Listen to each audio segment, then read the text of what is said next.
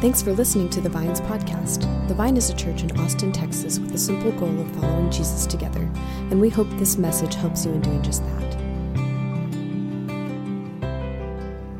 Our reading this morning comes from John 19, verses 28 through 30. Later, knowing that everything had now been finished, and so that scripture would be fulfilled, Jesus said, "I am thirsty." A jar of wine vinegar was there, so they soaked a sponge in it, put the sponge on the stalk of a hyssop plant, and lifted it to Jesus' lips. When he had received the drink, Jesus said, "It is finished."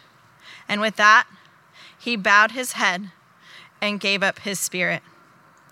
This is the word of the Lord. Thanks be to God. Well, good morning and happy Easter, everyone.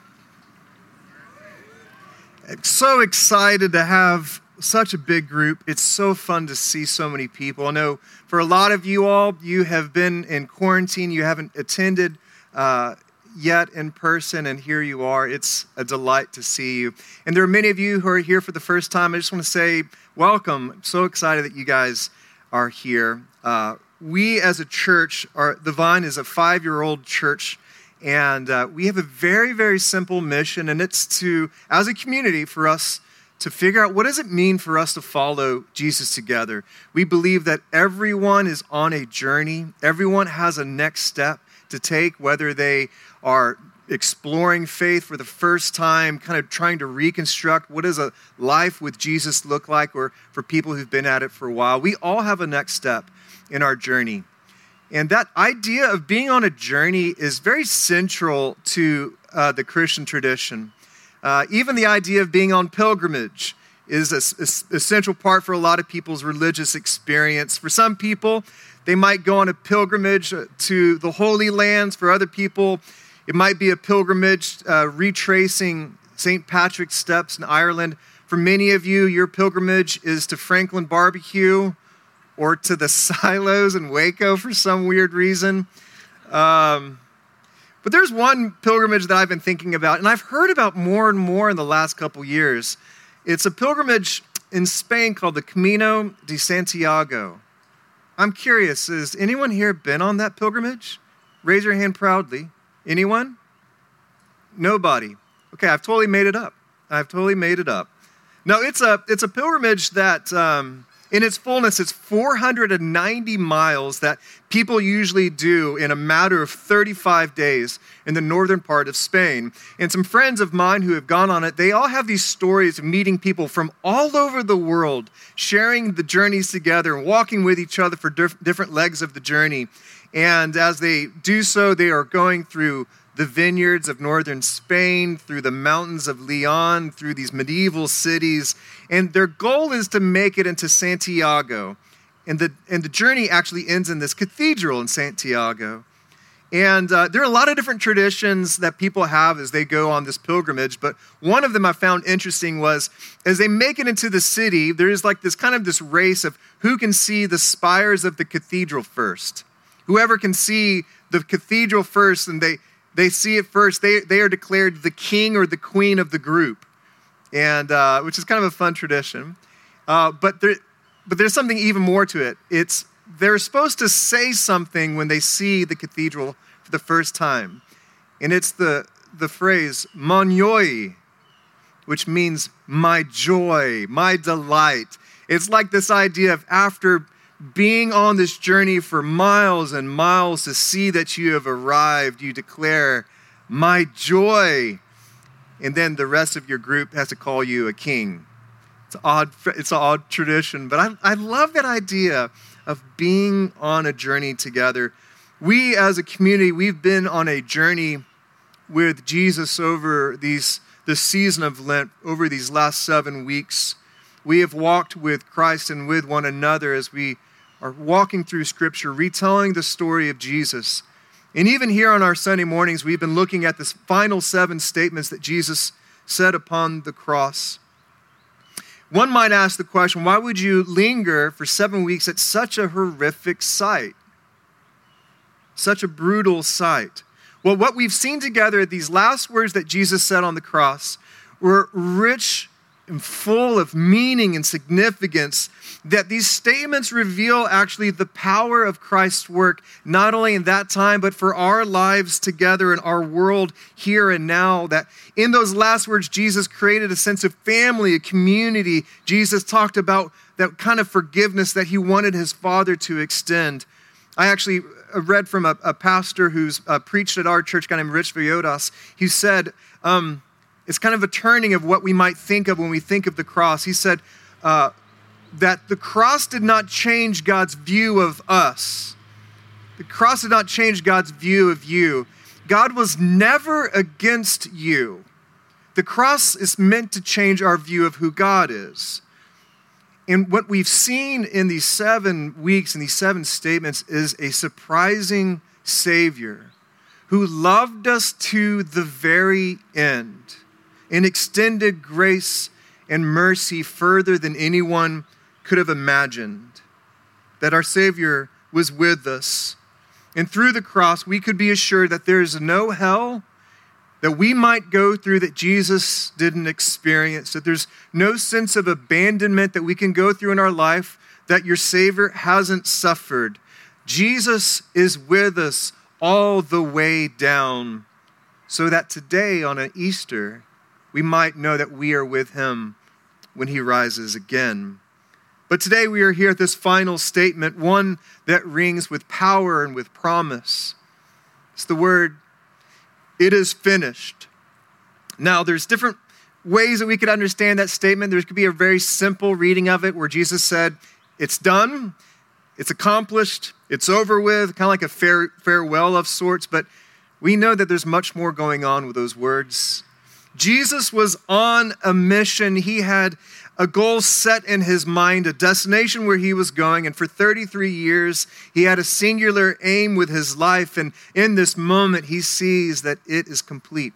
That phrase, "it is finished," is actually one word in the original language. Tetelestai is the word, meaning it's finished or fulfilled or accomplished. That word's only used twice in all of the New Testament, and it's actually, both times are in the reading that we just heard read. It is in these words, "Later on, knowing that everything had been finished," tetelestai, "when Jesus had received a drink, he said, 'It is finished.'" Now, the author of this book, John, he's trying to make something incredibly clear for you and I, that Jesus is not just some passive victim. He's just not some sad scapegoat or victim of circumstance, that Jesus was on a mission, and that mission led him to that moment upon the cross. And he used this word that was most commonly used, tetelestai. It was most commonly used in trade. Whenever someone was in agreement or bargaining with someone else, and they would agree on something, and that was accomplished, when that was completed, that person would announce, "It is finished." All right? It's done. It's complete. It's paid in full. Imagine that day, and some of us are still imagining this day, when college debt is paid off in full. Or imagine that day where, this is a tradition that used to happen in America and Europe, but when your mortgage is paid off and you have a mortgage burning party where it's like, hey, it's done. Or think about someone who's a bondservant, who's more than just paying down their debt. It's actually being relieved, being set free. This word tetelestai, when it is said, it's because someone is happy.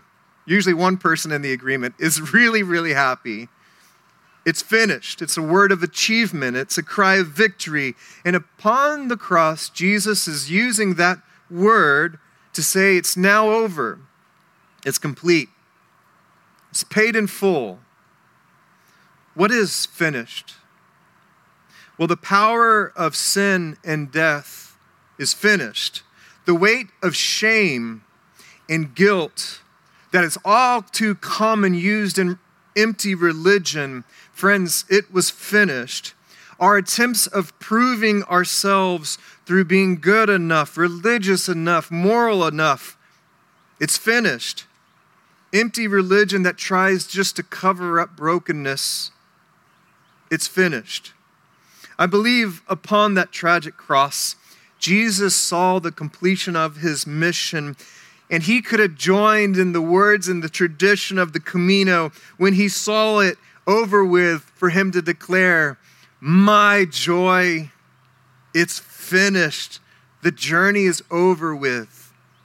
This is why it's good for us to stop and look upon this cross that we have. Hebrews 12 says this, "Let us fix our eyes on Jesus, the pioneer and the perfecter," or finisher, literally the finisher of our faith. "For the joy set before him, endured the cross, scorning its shame, and sat down at the right hand of the throne of God." Jesus, the finisher of our faith, was compelled to endure the cross for a greater joy because he saw what others didn't, that he would be declared king because he saw something that no one else saw before him. The cross was going to be used to scorn shame. It was going to complete it all, that he sat down with his Father. Why did he sit down? Because it was finished. And how do we know it was finished? How do we know it's still finished in our life today? What proof do we have? Well, friends, it's Easter. The empty tomb validates the power and the declaration of the one upon the cross who said, "It is finished." Our Redeemer lives. Your Redeemer lives. And the power of the resurrection, it started 2,000 years ago, but Jesus wants it to happen here and now. This is why we gather on Easter. It's not only to remember what Jesus did, but what Jesus still wants to do in us and through us in your life. What Jesus wants to declare, what is finished for you. Jesus' final words from the cross. It's interesting. There's an echo of it later on. Some of his final words in all of Scripture in Revelation 21. Some of the last words spoken in the Bible from our Savior. And it is this. And this is the writer saying, "I heard a loud voice from the throne saying, 'Look, God's dwelling place is now among the people, and he will dwell with them, be with them, and they will be his people, and God himself will be with them and be their God.'" And this is the promise that Jesus has. He will wipe every tear from their eyes. There will be no more death or mourning or crying or pain, for the old order of things have passed away. And then Jesus said, "It is done. It's finished. I am the Alpha and the Omega. I am the beginning and the end. I'm the one who started it all, and I'm the one who finishes it all." And the reality is, in 2021, on this beautiful day, we need this word. Because if we were to look around, there are still tears in our midst. There's still suffering in our midst. A year into this pandemic, we can be a tired people. The people from the AAPI community, they're still crying out for mercy and for justice, asking to be seen. There's still some of us who are feeling the effects of having COVID months later. There's still racial violence not only found in our streets or filling our courtrooms, filmed by our youth. We need this Easter message today. I'm reminded, though, that first Easter, it didn't begin with beautiful people wearing pastel colors on a gorgeous day, although y'all do look beautiful in your pastels. That first Easter, if you look back in Scripture, it began with people hiding in their homes, distance, quarantined in fear. It began with people confused and frightened, not sure what to do next. It began with people in mourning, people who had lost all hope, similar to many of our experiences that we're carrying into this moment today. But on that Easter morning, when they found the stone had been rolled away, hope interrupted despair. light broke into the darkness and resurrection hijacked a funeral. That's the same power for us today. And I think it's important for us to notice that Jesus did not say, I am finished. Jesus said, it is finished. Because Jesus wasn't done. Jesus isn't done. The good news is still in our midst, and hope is not done accomplishing the work that it wants to do in our lives. Easter is God's reminder that his power exists outside of our expectations. As one theologian, Frederick Buechner, he once said that Easter always means that the worst thing is not the last thing. The cross would not be the last thing. The tomb would not be the last thing. Your despair, your suffering, your mourning, that will not be the last thing, because God is a redeeming God. Jesus is the beginning and the end. God always finishes what God starts, and Jesus will not abandon you. Christ has a good work for you, and you will see it into the end. If only we could begin to live into that reality.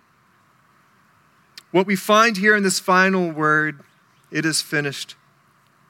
Not only has sin and brokenness been taken away, but not only has the sting of death been taken away. And this declaration is more than just taking things away from us. It's also about what we are provided, what we are given. Peace is now provided. Hope is now secured. The battle is won. That means that from now on, those who are found in Christ, their lives, their futures, they're secure. We now begin in the footing of victory upon this finished work that Jesus declared for us. Upon the cross, Jesus could have expanded that one singular word by saying, this is finished. It's complete. It's done. It's paid in full. So now, if that is the case, give me your insecurities. Give me your inadequacies. Give me your shame, your guilt. They don't belong to you anymore. It's finished. Your anxieties, your fear, your struggle, your sin, they don't belong to you anymore. They're mine. So come now. Come, join into the mercy that extends into eternity. For all that I have is now yours, and everything that you once thought was yours is now mine. So take on my delight, my joy, my victory, my goodness, and let me give you all that I am in return. You see, friends, through the work of the cross, no longer can sin claim us. No longer can shame or guilt lay a hand on us. No longer will we need to continue to prove that we're good enough, or moral enough, or holy enough. You just need to know that you're loved enough. It is the demonstration of what we find in this words that came long before Jesus, but one that pointed to who Jesus was. But now this is what the Lord says. He who created you, who formed you, do not fear, for I have redeemed you. I have summoned you by name. You are mine. And I just want to make this personal for this moment. As we think that pilgrimages are usually this idea of our journey to be with God, our travels to be close to God, that's not the most central message we find in Scripture. Because what's most important is not your journey to be with God. What's most important is for you to know that God has gone to great lengths to be with you. The fundamental central story of our Scripture is that Jesus has journeyed with this relentless love to be with you, so that on this Easter morning, regardless of how you're coming in today, that you might know through this mercy and through this extravagant love as Christ sees you, not only upon the cross, but also through this empty tomb. When he sets his eyes upon you after this pilgrimage that he has been on, I promise you that he declares, my joy. Friends, this Easter, you are Christ's joy. If only we could believe it. If only we could have that Easter hope. Let us pray now to the one who has loved us to the end. We thank you, Christ. We thank you, Christ, that on this Easter day, that we could be filled with hope, surprising hope. And I pray for us that we would be filled with greater imagination, that the worst thing is not the last thing. I pray, God, that we would know that your love endures forever. And I pray for my friends who are gathered here this day that you would surprise us with life anew, that you would surprise us with mercy anew. I pray, God, that you would fill us with an Easter hope, that we might actually believe that we are your joy, that you claimed us by your name. And so on this Easter day, we just want to say we thank you, we love you. And friends, if you would just go ahead and stand up as we stand in worship.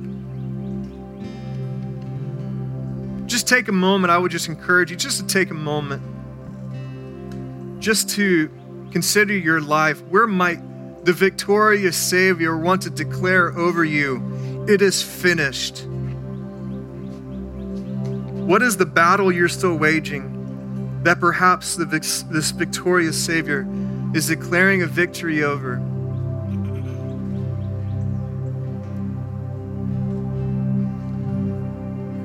Just take a moment and receive Jesus' declaration, not only from the cross, but also from this empty tomb, that it is truly finished. Extend that need to Christ in prayer.